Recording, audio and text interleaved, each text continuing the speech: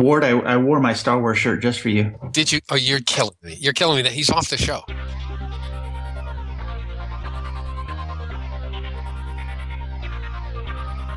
This episode is sponsored by Hired.com. Every week on Hired, they run an auction where over 1,000 tech companies in San Francisco, New York, and LA bid on JavaScript developers, providing them with the salary and equity up front. The average JavaScript developer gets an average of 5 to 15 introductory offers and an average salary of over $130,000 a year. Users can either accept an offer and go right into interviewing with the company or deny them without any continuing obligations. It's totally free for users, and when you're hired, they also give you a $2,000 signing bonus as a thank you for using them. But if you use the Adventures in Angular link, you'll get a $4,000 bonus instead. Finally, if you're not looking for a job but know someone who is, you can refer them to Hired and get a $1,337 bonus if they accept a job. Go sign up at hired.com/adventuresinangular. Ready to master Angular? Oasis Digital offers Angular Bootcamp, a 3-day in-person workshop class for individuals or teams. Bring us to your site or send developers to our classes in St. Louis or San Francisco, angularbootcamp.com. This episode is sponsored by Telerik, the makers of Kendo UI. Kendo UI integrates seamlessly with both AngularJS 1.x and 2.0. It provides everything you need to integrate with AngularJS out of the box: bindings, component configuration, directives, template directives, form validation, event handlers, and much more. And yet, Kendo UI tooling does not depend on AngularJS, so if you want to use it with Angular or not, that's totally up to you. You can check it out at kendoui.com. This episode is sponsored by DigitalOcean. DigitalOcean is the provider I use to host all of my creations. All the shows are hosted there, along with any other projects I come up with. Their user interface is simple and easy to use, their support is excellent, and their VPSs are backed on solid-state drives and are fast and responsive. Check them out at DigitalOcean.com. If you use the code AngularAdventures, you'll get a $10 credit. Hey everybody, and welcome to episode 82 of the Adventures in Angular show. This week on our panel we have John Papa. Hi, everyone. Ward Bell. Hello, hello. Joe Eames. Hey, everybody. I'm Charles Max Wood from DevChat.tv. This week we have a special guest, that's Shane Boyer. Hey, guys. You want to introduce yourself real quick? Sure. I'm Shane Boyer. I'm in basically Orlando, a little outside of Orlando, and been doing a little Angular 2 lately, but generally I live in the world of APIs and architecture and putting the whole solution together. So thanks for having me. All right, now John was explaining that you didn't have a lot of Angular 1 experience and you're getting into Angular 2. Is there more to it than that, John? Well, let's use Shane's words, right? Let's have Shane explain kind of where you came from JavaScript, TypeScript, and before your Angular experience, and then we kind of talk about explain yourself, Shane. How you got into Angular. Why are we listening? Why are we listening? From birth. No, before that. Family history. So my history is, I started with TypeScript, I guess pretty much the day it came out, or a couple of days it came out. And there was a ton of naysayers. I stayed with it, and they said, why do we need typing? I liked it because my background is a .NET developer, but a .NET developer from a client-side development, but also just the web world as a web developer. So I have a lot of JavaScript experience, a lot of just client-server experience. I've built a lot of APIs. I'm pretty versed in Node, web APIs from the .NET side. So I spent a lot of time on the server side of it, not too much in Angular 1 or 1.x, other than being able to dig in and look at it just from a JavaScript side, understand how it puts together. So a high knowledge as to how it works and understanding the MV star frameworks. I understand the other frameworks from a web perspective as far as Knockout and things like that. So I have a good understanding of what it does, what it accomplishes, and what it's used for, but not really got down into building a true application from soup to nuts. So getting into what Angular 2 was offering and how it was coming out, and obviously knowing the wave of the Angular 1 development community and how large it was, knowing what we were using in my job and what was out in the community, I figured, you know what, I better get into seeing what this is about, because wave 2 is even going to be better. They're going to build upon what's already there. So I had better get my hands deep in what's going there, knowing they were building it with TypeScript. I've got that experience, so it should be easier for me to pick up instead of trying to understand how everybody was building the first version of Angular. So Shane, I'm curious, when you started making the decision to get into Angular 2 because of TypeScript, it sounds like you're saying that that's one of the driving reasons you started looking at Angular 2, because you had that TypeScript experience. Is that right? I would say that was part of the reason, but just looking at I want to say I started in beta 40 something, right? And seeing some of the examples that were coming out, the structure that was there was less verbose to me than what I had seen in the Angular 1 examples and code I've been reading for a few years. It just seemed to make more sense. It seems like I didn't have to worry about where things went when I started to build the components and their directives, and there was less keywords and just some of the initial ideas around what was, the keywords and things were being reduced. So kind of what you needed to know to get into it was just much smaller. So it's okay. I've got a space in my old brain. I'm an old guy when it comes to the development community. So if something goes in, something's got to leave. So I have a little bit of room. I can kind of grok this. So I think that was the attractive part, that they were reducing some of the things that you needed to know to get started. Can you give us some examples of some of those aha moments for you? Yeah, I think just the initial parts of the wire up, like what do I need to get started? Just a basic hello world was, all right, I need to do the bootstrap piece, right? So the bootstrap and the routing was much simpler for me. If I just looked at a simple component, I had my component, which is now a class, right? So I was like, all right, well, class, I've done .NET, I've done Java.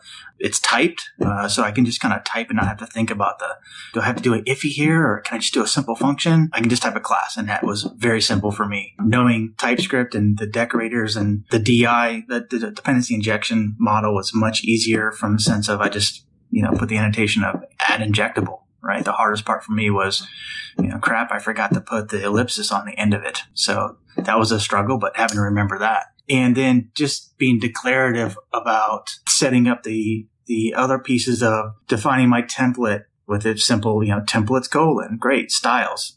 Set my styles there. Not trying to mash all that in, 4, 5, 7 different files and trying to put it all together programmatically somewhere else with, some other function of either using Wiredep or Gulp or something like that to try and put it all together and make it work. I think that was the easy part, to just see one file. I could put it all there in one file and then have the option of breaking it out if I needed to later if it got bigger. So it seems like, coming from kind of a casual acquaintance with Angular 1, I think a lot of people coming into Angular 2 are coming from Angular 1. Were there things you think people sort of assumed you already knew coming into Angular 2 that you didn't have as a background or a deep background in that may have, made it a little harder to pick up? It's interesting is that I think it was easy for me to I've had to make the language switch many times over my career, going from, JavaScript or ES3, to ES5, or going from, VB, straight old school VB to a .NET or to a Java. And I've always taken a direction of just kind of forget what you know before I move on to the next thing. And I know for a lot of people that's hard. They go, well, we used to do this. And that's almost a benefit going to Angular 2 is I don't have a deep-seated knowledge of Angular 1, right? I see a lot of the videos, presentations. They say, well, here's a grid. So in Angular 1, this is how we did directives. In Angular 2, this is how we're going to do it. And you only need we use the @ directive when you don't have a template, and we use @ component when we do, So there's these comparisons that I see a lot of Angular 1 developers, they're trying to understand, like, this is how I used to do it. How do I do it now? Me as a new developer, and I think as a lot of new Angular developers will come into this saying, I'm coming from React, or I've never done Angular before, they do have a benefit of not having that kind of preconceived notion of how to do it before coming in. They say, oh, this is just how I do it. So it's almost like a new technology for them, or a new framework for them coming in. So I think I benefit from that. I think that's interesting. I was at a code camp this last weekend in South Florida, and I did a back-to-back sessions on Angular 2 to get people started. And it was very, very popular, but that wasn't what was really interesting to me. It was half the people, when I asked in the beginning, how many of you here have done Angular 1?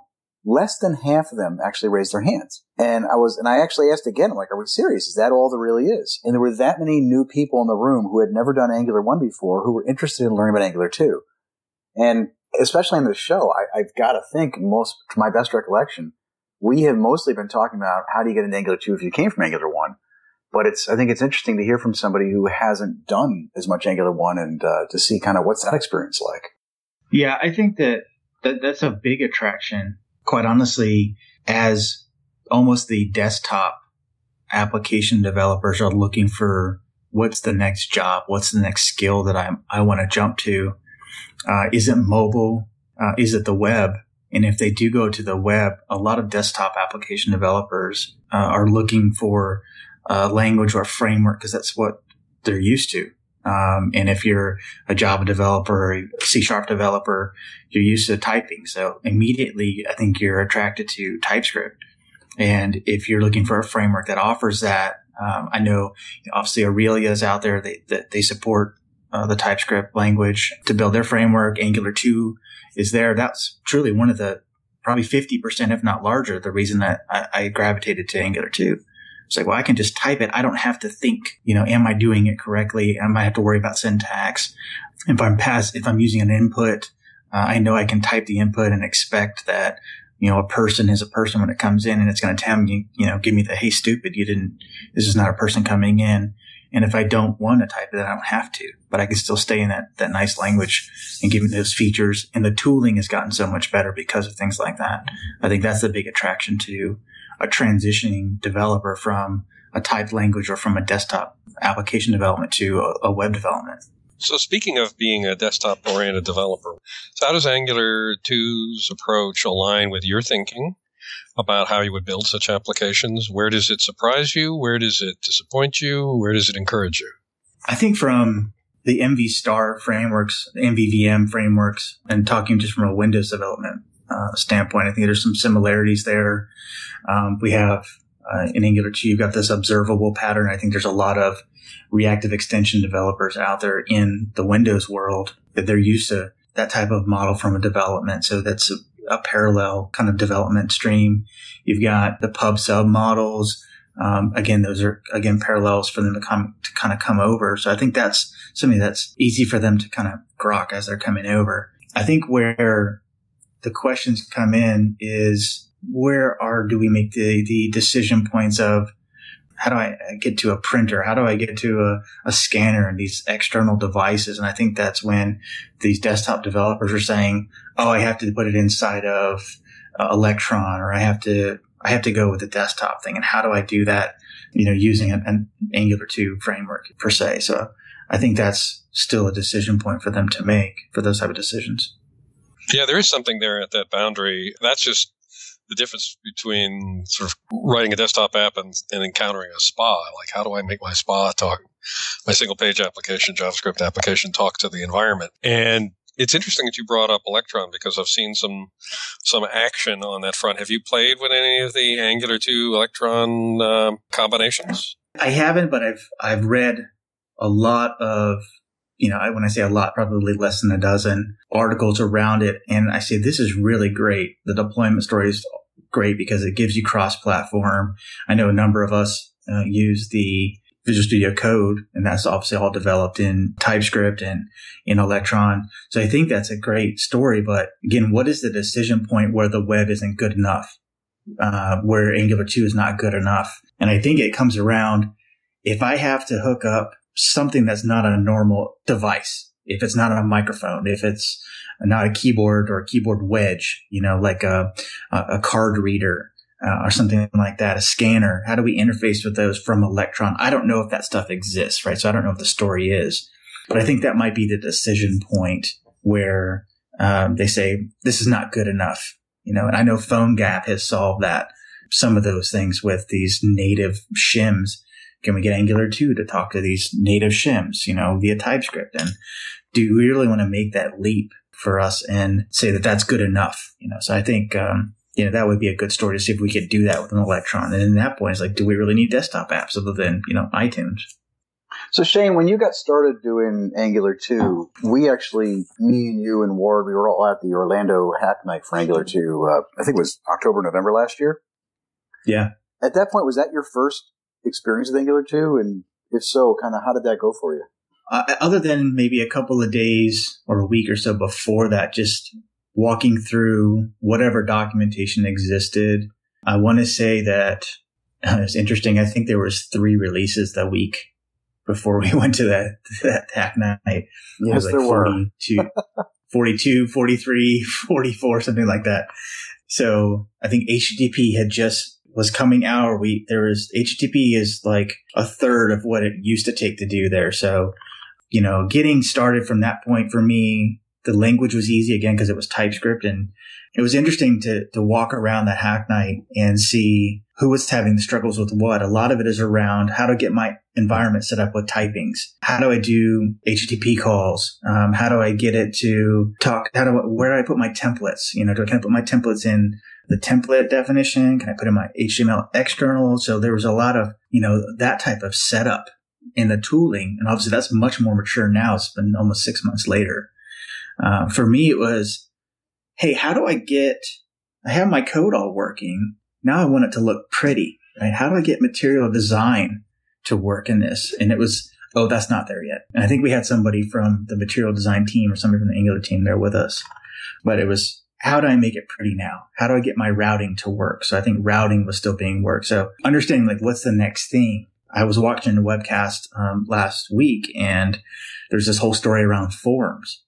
So I haven't even looked into forums. So there's like, what don't I know about Angular 2 in the framework that's available? So I think it's the unknowns that we don't know. So, making it pretty, how do I get the CSS? And then there's a story about how do I get it onto my server so I can show somebody what I built? I think those are the struggles that I was having at that point, was how do I push it to the cloud? How do I push it to my hosting so I can show somebody instead of just running it locally? And I know that one night, the challenge about add injectable, and I'm forgetting the parentheses at the end of that thing, and that threw me for a loop. I know Ward sat with me for about 10 minutes, and we both went, blurry trying to find that. Who's looking for parentheses, Ward's like, take this out, take this out, take this out, take this out. Because, okay, now we just have a component. Something's got to be different now. And you know what? That's what led me to put it in a big yellow box in the documentation, that experience. Just something simple like that can bite you. No, I think this is good, because that's where that hack night, I think Ward and I benefited more than everybody was there, which was, honestly, I got so much out of that, just watching everybody, the aha light bulb moments from people on things that they thought really worked well and that they enjoyed, which was the overall theme. But there were also those pain moments that you pointed out, like the injectable and forgetting the parentheses, or, how do I do routing, or how does an observable work with HTTP? Those kind of questions, I think I know they've influenced kind of how I've started teaching Angular. And as Ward's mentioned, I bet you, Ward, has that kind of influenced the docs in any way? Or every time I see somebody learning this thing, it influences the docs. I have another moment where I just wonder about it. And you know what? Any of these frameworks have those moments too. You hit these strange walls where the feedback that you're getting is not helping you figure it out. There was the problem with the missing parentheses was you'd get some mystery message back that didn't seem to relate to anything. And that's what leads you to put these things in the docs. I find that, Ward, it's funny you mentioned that strange messaging. I find that to be today my biggest struggle. And it's funny that in my head, I have a list of strange messages for Angular 2 index that if I get this message, I know the 5 things to go look for. And the message is nothing. It means nothing for what the error actually is. It could be like, I don't know, I misspelled the component name wrong somewhere, but the message is completely, no provider found could be the name of the error, but I misspelled, person component or something like that. And you know what? We take it for granted. We say, oh, that damn Angular 2. How could they do that? We take it for granted that we have exactly the same inventory in every other language that we're in. And we don't even think twice about it. We see that message and our brains just immediately connect to the solution. We know exactly what went wrong. And we think our language, that old environment is just great because we know all those things. And we expect that everybody else is not going to have these problems. And it's just not true. So this is part of the pain of learning any technology. Yeah, I find that going back to the hack night, the biggest challenge, and I know that this has gotten a lot better, is around the tooling and getting just set up.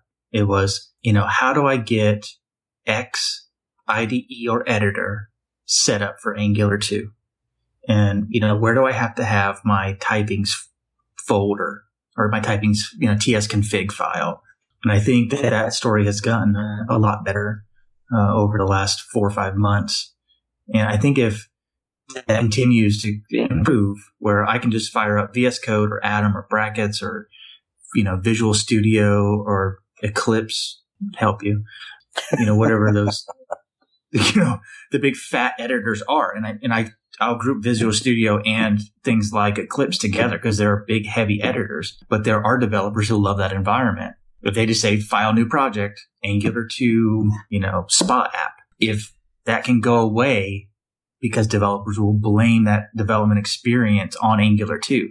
Oh, Angular 2 stinks because X. It's not because of Angular 2. It's because it just doesn't work well in those editors, right? Or those IDEs. I find that to be still a struggle. And it's probably true of React and Aurelia and who knows what else. If the tooling is in the way, it can be blamed on the frameworks. Yeah, because the things you're mentioning aren't Angular, right? You mentioned the TS config, you mentioned the typings, you mentioned the system stuff. That's what you're alluding to in some of the setup. It's not the Angular stuff. It's the things that we need for the tooling. And even the editors. Some of these editors now, like WebStorm, I know if you just open it up and point it at an Angular 2 project, it's like, oh, I know what that is. So I think those things are improving. I don't think they're done improving, quite frankly. I know Ward and I recently had some internal yelling at each other's about things that we've struggled with lately with the tooling and how we still think it could get better. Not yelling at each other, but yelling with each other. And there's things to go through that I think it's just got to get better, quite frankly. And I think this is for any of these modern frameworks. But I'm hoping that people don't get discouraged by that experience, not just for Angular, but for React or Aurelia or any of these, because to me, there's such a wonderful pot of gold at the end of that rainbow if you just get through that struggle in the beginning. And for people who start in 6 months from now, maybe there isn't that struggle at all, Sure. I think the other part of the story, there's the setup, there's the development, and then there's I'll call it publish, right? I think the publish story is going to be the biggest story of all three of those, because we still don't know who's the winner. Is it JSPM? Is it Webpack? Is it X tool that's still somebody's developing in their garage, right? How do we publish this thing? I want to pack it and I want to deploy it out and put it in my CI pipeline. What does that look like? And I spent many hours deep diving into a few of these to see, hey, I just want to type something into a command line and have it build and deploy my thing, and gave up. And I think that's where, I know we've had a few chats too, Shane. I think that's also where we were looking for Angular CLI, which the Angular team's been working on up in the public GitHub repo. They're kind of hoping that's going to solve that problem for us. So that'd be a good thing. Right. So Shane, you have a lot of background in other technologies too. Recently you did a Pluralsight video with me on ASP.NET Core 1.0. Is that the new name for the darn thing? Yeah, it was K, then DNX, then there was another name that came out, and they gave up on that.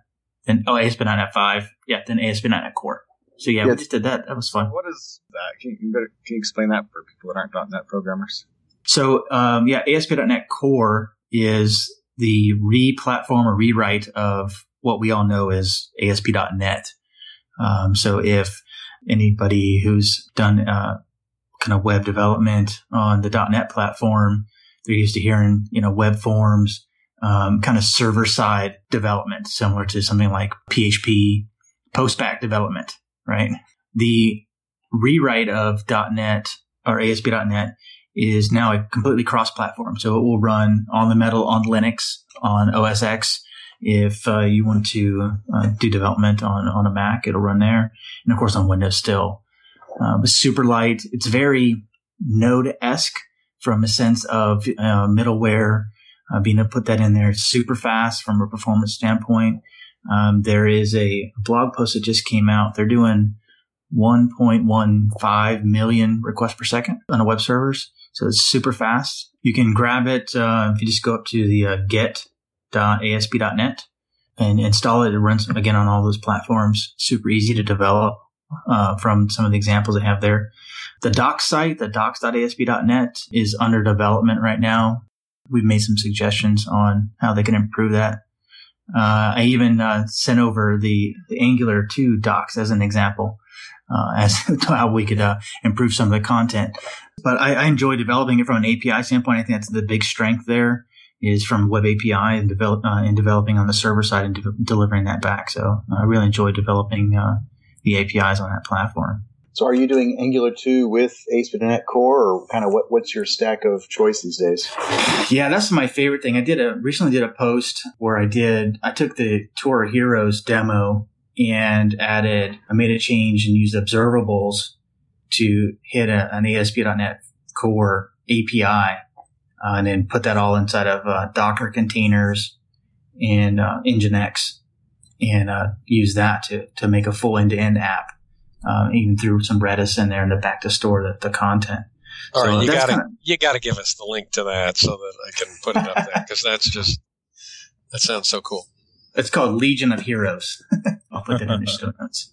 But yeah, that was fun. I think that's going to be, for me, I think on a go-forward basis, the ASP.NET Core stack right now is in RC1. They're doing a kind of a re-platform on what they're calling the .NET CLI, but they're doing some good work from a performance. The Stack Overflow team right now is kind of dog-fooding some of this stuff currently in their environments, and they're doing some super, super great performance on their platform. So for those who don't know, Stack Overflow does run on .NET on Windows.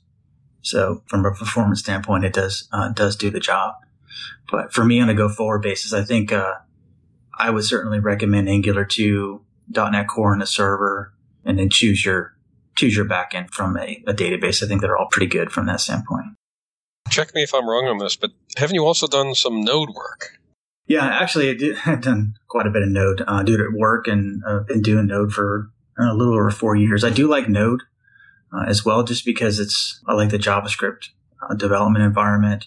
I've tried to do Node in TypeScript, and I find that the wire up portion of it is more work than it's worth. So I'd rather just write straight JavaScript from a Node perspective. And from an aggregation standpoint, kind of our stack, what we're doing at work is using Node to talk to our Java and .NET layers and doing some aggregation to serve our Angular front ends. So it's super great at that, very, very fast. It's great at serving mobile front ends.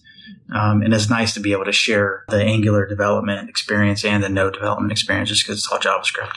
By aggregation, you mean something that our listeners may not know. I mean, at one level, it's sort of the so-called reverse proxy idea that the client is calling to your Node backend, which then makes the calls out to the other servers. But it goes beyond just being a bounce off the wall kind of thing. Your notion of aggregation does something quite different, and maybe you can talk about that. Yeah. So, in line of business apps, you've got a lot of existing services in the back. The challenge with existing services is you don't have either the money to change them or you don't have the knowledge to change them, right? So you've got, and I might say a bad word, you've got a lot of SOAP services on the back end that you need to connect to. So putting something like Node in the back is being able to talk to these XML services, SOAP services, and even RESTful services that are sending back very, very large payloads, right? We're talking about megs of data, and using Node to chunk through that and reduce the payload and deliver only what you need to the front end, being an Angular app or even a mobile app, is a big benefit. It's what Node does best, what JavaScript does best is string parsing, right? So getting back JSON or XML data and say they only need first, last, and an address out of some large, megs and megs of data to send across the pipe. It's a big benefit being able to parse multiple endpoints, put it into something I can return and send it back. And we're not saying that they did it wrong. We're, it wasn't necessarily wrong to be using SOAP, or it wasn't wrong to deliver the big payloads, because they were delivering those, from server to server on that side of the wire, and they were meeting different needs. It's just that the server to server communications and those requirements are different than what the client is asking for. And we really shouldn't expect the same API to be able to serve both consumers well. And that's what you're doing in there, right? You're sort of reshaping it, the requests and the responses so that they suit the long distance client customer. Use a real world example here, Shane. Let's make up something like, you're going out to make an order for widgets, right? So in the old model, if they did an order for widgets and they had a massive payload, they were doing that because they're bringing it back to an app that's like a server-based web server, right? So it's service communication. How would you remodel that for what you're doing now? Well, let's put it in a little different perspective. Let's say we've got a large order database let's say it's a vendor product that we've bought it, some big CMS back there. and you have a POS system that sits on a hard desktop, typically you send back those very large payloads because we have the benefit of that front-end POS system to be able to chunk through that data.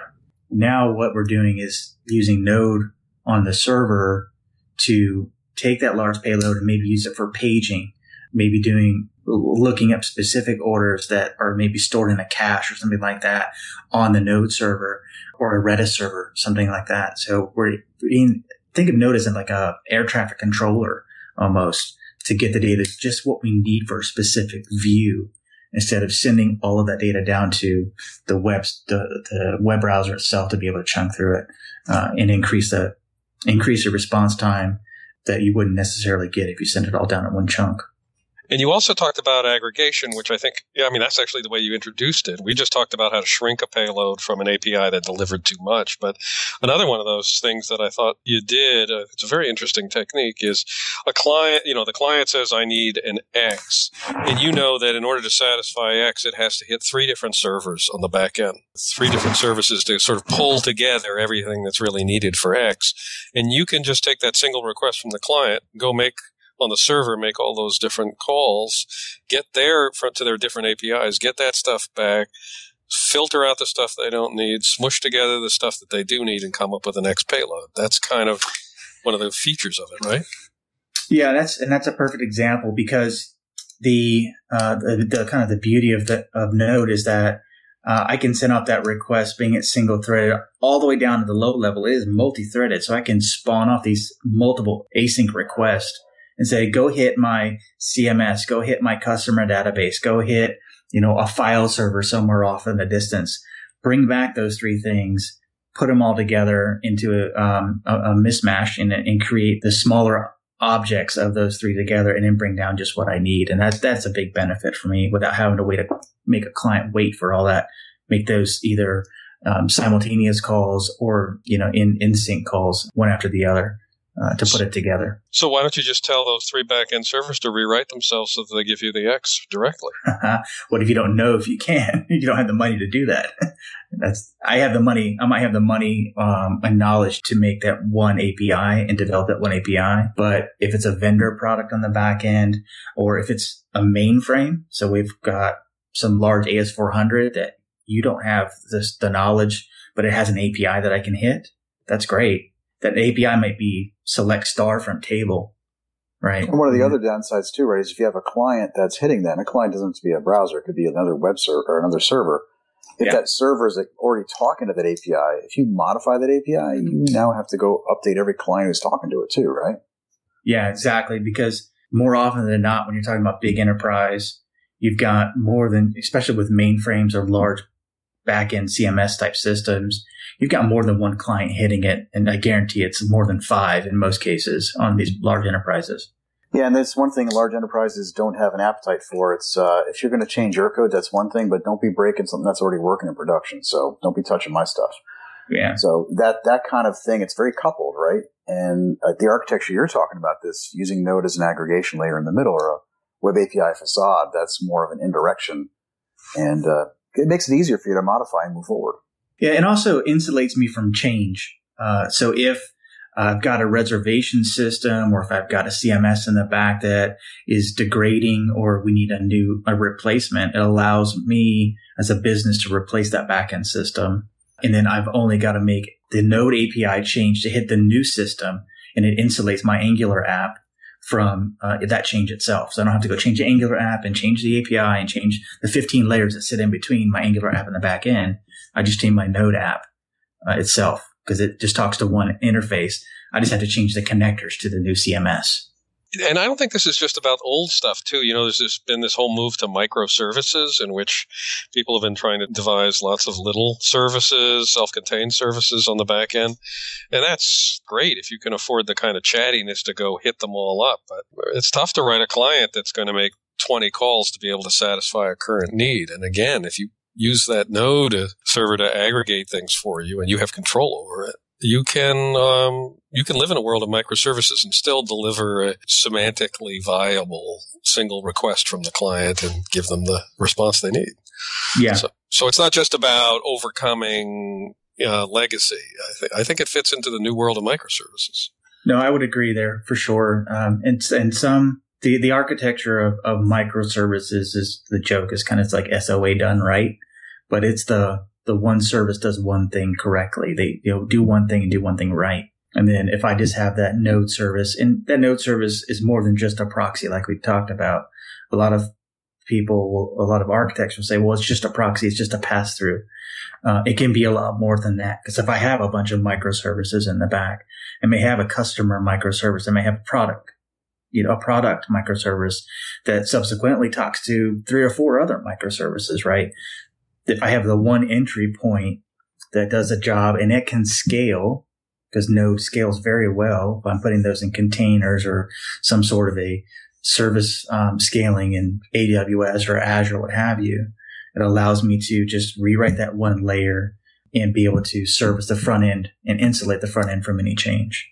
So kind of bringing this back to the Angular 2 side of things, you had mentioned something earlier about HTTP and your experience with it. And you also mentioned, we were talking a little about how to get the data. We've talked a little bit on the show about how we can use promises with HTTP library, or we can use RxJS with observables with it. What's been your experience? What have you used, and kind of how has that been for you? I initially started, so going back to the hack night, observables weren't in. I think we were still at promises then. And I've had some, the promises experience with Node using libraries like Bluebird.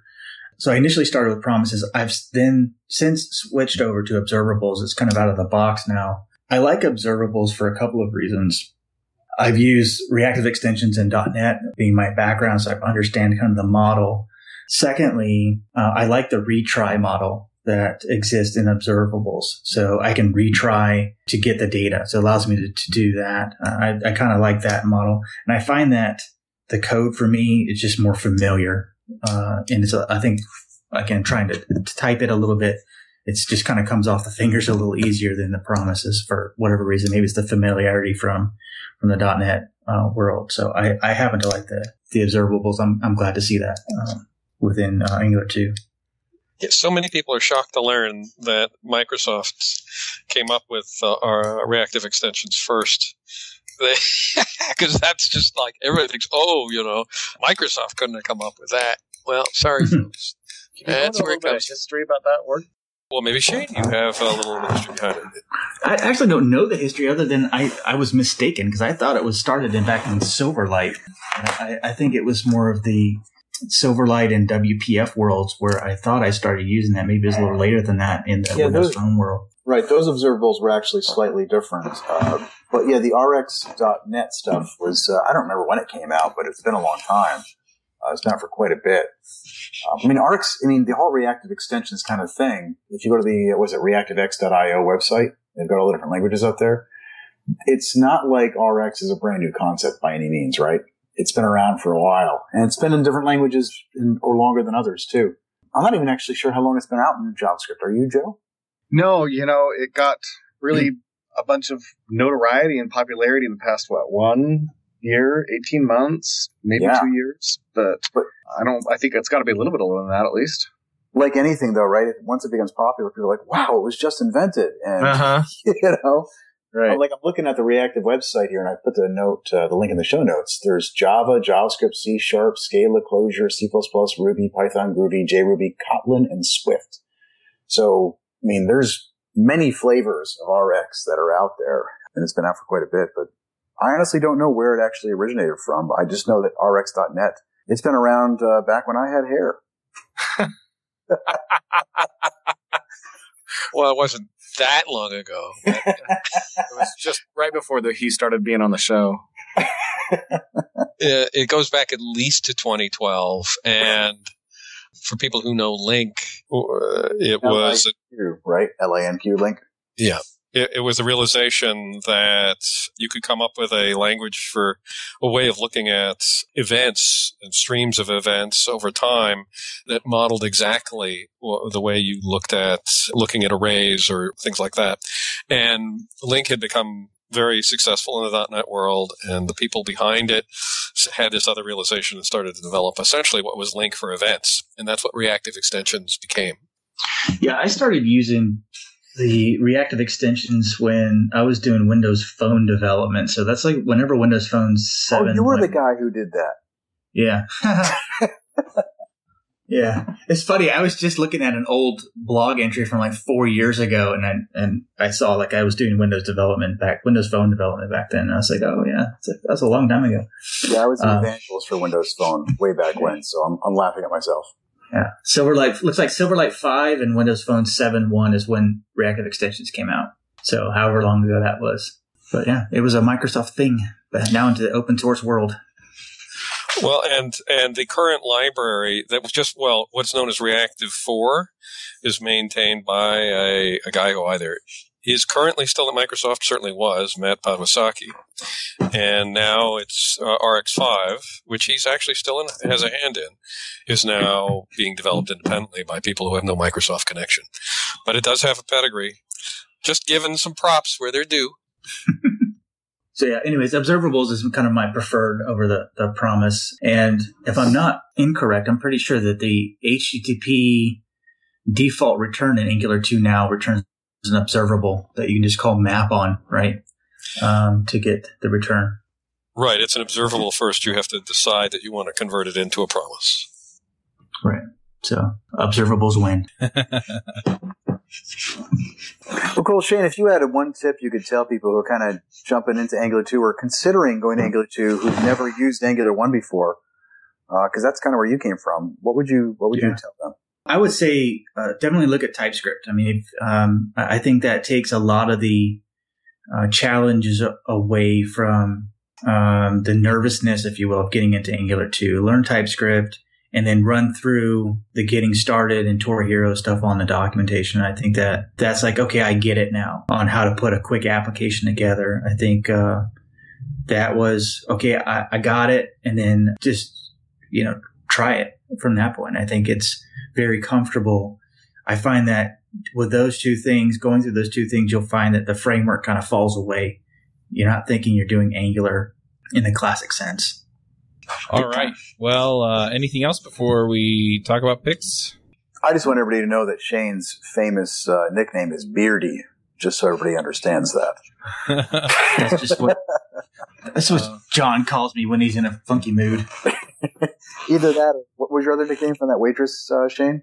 Hostile Shane. Hostile Shane, yes. Yeah, we're waiting for the new framework, Beardy.js, to come out. I'm going to go take that right now. It's probably already taken, man. I'm going to go Google that. Beardy.js. That's my pick. All right. Well, let's do some picks. Joe, do you want to start us off with picks? Sure, I could do that. My first pick is going to be something that I haven't seen and isn't even out yet. But I am so confident that it's going to be awesome and amazing that I'm going to pick it anyway. And I'm going to stake... I am terrified. I am absolutely quaking over here. What are you going to do to it, Joe? I'm going to stake Ward Bell's reputation on it. If it sucks, then Ward sucks. And that's... That's a given. That's how much I am confident about this. And that is John Papa's new Angular 2 course on Pluralsight. Should be out by the time this goes live. Hopefully. If not, within a week or two. But John Papa wrote a course on, it's called Angular 2 First Look, right, John? Yes. And I have given him some little bit of feedback and tiny bit of help here and there and talked at length with him about it. And I know that it's going to be an awesome course on Angular 2. So I'm very excited for that course to come out. And I hope that everybody who wants an introduction to Angular 2 goes and checks it out because it's going to be great. So that's going to be my first pick. My second pick is going to be not NGConf itself, but something conference related. We recently chose talks for NGConf, and one of the things that I noticed was that even though we had a decent number of women in tech submit talks, that we needed more technical talks submitted by women in tech. So if you are a woman in tech and for any reason you feel scared at all to submit a talk to a conference, do not. Avoid that feeling and instead just put yourself out there and submit a talk, and especially a technical talk, not a soft skills talk, even though we do need soft skills talks and people should submit those to conferences. We also need technical talks done by people of all backgrounds. So that's going to be my second and final pick. All right, Ward, what are your picks? Hold on 1 second. I'm sorry. The reason I was laughing is I was for sure you were going to say something that's not out yet that's going to be awesome, Star Wars 8. I thought that's where you were going. I was so prepared for that. Yeah. All right, I'm going to go ahead and pick that too. I was cringing. Tell me that's not coming out soon. What, 2 years, John? Yeah. Yep. But Star Wars Rogue One is coming out when? John, you got to... The next Star Wars 8 comes out December of 2017. Okay. Rogue One comes out. I think that an asteroid might strike the Earth first, and that would be a good thing. Rogue One comes out in December of this year, the end of this year. So I'm going to pick that. I'm going to pick Rogue One while I'm at it. I was not done with picks. One more pick. Rogue One. That's my pick. Joe wins. All right, Ward, what are your picks? Well, on that one, I've been looking up buyabunker.com, where you can have a bunker installed in your own backyard. And I was thinking that would be where I would retreat when Star Wars 8 came out. Buy a bunker. But if I can't afford that, and you probably can't afford it either, I'm going to pick something that's going to really freak Joe out. He's going to be shocked. All right. And that is that I'm recommending Cycle.js, the videos, to go watch that. Now, not because I believe a word of it. You have to back that up. What does that mean? Cycle.js is a framework and really a collection of ideas about how you can turn everything into one function. That's a teaser, but it's React. It uses RX. It says that you should be able to model your entire application as a function and streams of observables in and out. And I recommend it for 3 reasons. One, it's really well executed. Set of egghead videos. Really well executed. And the storytelling is really good. Secondly, as a thought experiment, I think it's a great way to get a handle on this way of thinking that's going on, that's behind this view of how applications can be constructed. And the third reason is that he uses RX. Well, he's using RX, not RxJS, but he uses RX in ways that are purposeful. It's very easy to encounter this stuff and just have a grab bag of methods thrown at you and wonder how to sift through them. But here, at least, you see the operators, the observable operators appearing with a purpose. And you can sort of say, okay, I see why I would do that and what that operator is actually contributing. And so it's actually a pretty good way to learn observable. So for all 3 reasons, not because I think you actually should build your application that way, but because this is such a great learning exercise, I highly recommend Cycle.js. All right. Joe, what are your picks? Or we already did Joe's picks. John, what are your picks? Wait a second. Don't skip me over. No, that's exactly. I forgot he even existed. I'm going to pick Star Wars 7, Star Wars 8, Star Wars Rogue One, and everything else that Ward detests. All right, John, what are your picks? So I'm going to... Sorry. Yeah, it's been one of those days here. So I'm going to pick a play-by-play that I did with Shane. Actually, Shane was the star of that play-by-play, and I forget what we actually titled this thing. It's up on Pluralsight. It was, what was it, like building up? ASP.NET Core 1 on NEOS. Yes, ASP.NET Core 1.0 on NEOS with Shane Boyer. It's up on Pluralsight, and it's been pretty popular. It's less than 2 hours long, and it's basically Shane sitting there and showing me how to build an ASP.NET Core app for a web application. And it's pretty cool. He's doing the whole thing on a Mac, which should blow a lot of people away who've been used to using .NET only on Windows.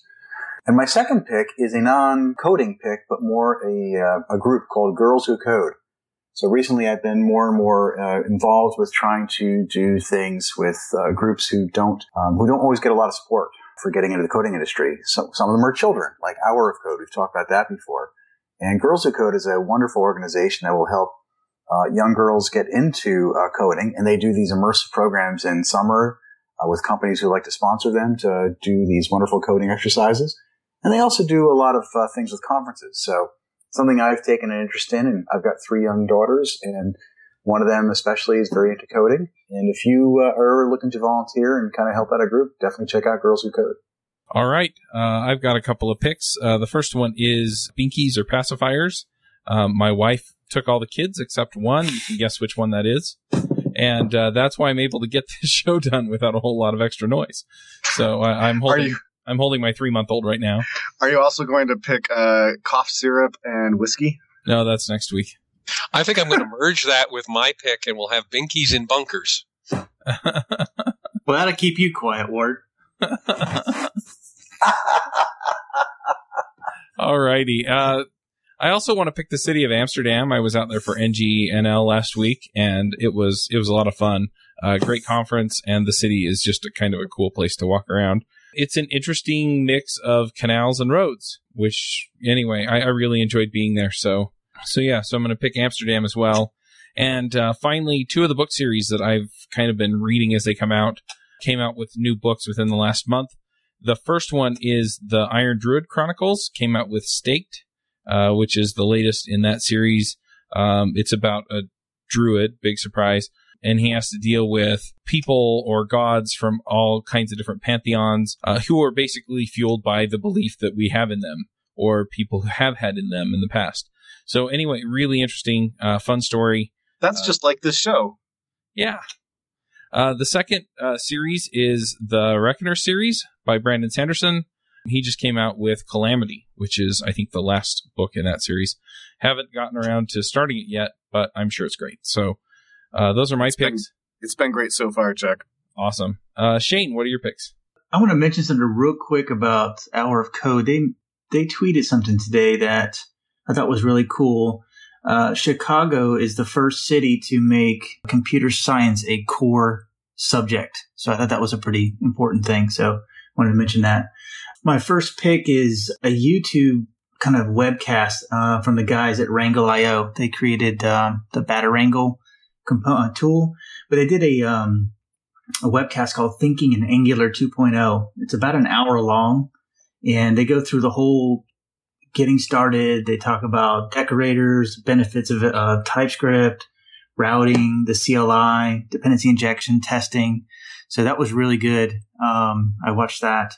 And they go through the whole forums portion too, which I think is missed in a lot of talks about Angular 2. So that was really, really quality. My second pick is a little toy that we got in the house that I think my kids are starting to like, and that's the Amazon Echo. Which if anybody's had that in the house, it's a fun thing to have, and just to get people to integrate with home automation and adding things to shopping lists. And I don't know, it's just a fun toy. I know another guest, Dan Wallen's just got one in his house as well, and he's having fun with that. So I want to pick that. Yeah, I gave one to my wife for her birthday yesterday, so we're still figuring it out. Yeah, it's cool. All right. Well, Shane, if people want to follow up with what you've been up to or follow you on Twitter, where do they go? On Twitter, SP Boyer, SPBOYER, and you can always reach out to me there, or my blog is tattoocoder.com. All right. Well, thank you for coming. We'll wrap up the show, and we'll catch y'all next week. Hosting and bandwidth provided by the Blue Box Group. Check them out at bluebox.net. Bandwidth for this segment is provided by CacheFly, the world's fastest CDN. Deliver your content fast with CacheFly. Visit CacheFly.com to learn more. Do you want to have conversations with the Adventures in Angular crew and their guests? Do you want to support the show? Now you can. Go to adventuresinangular.com/forum and sign up today.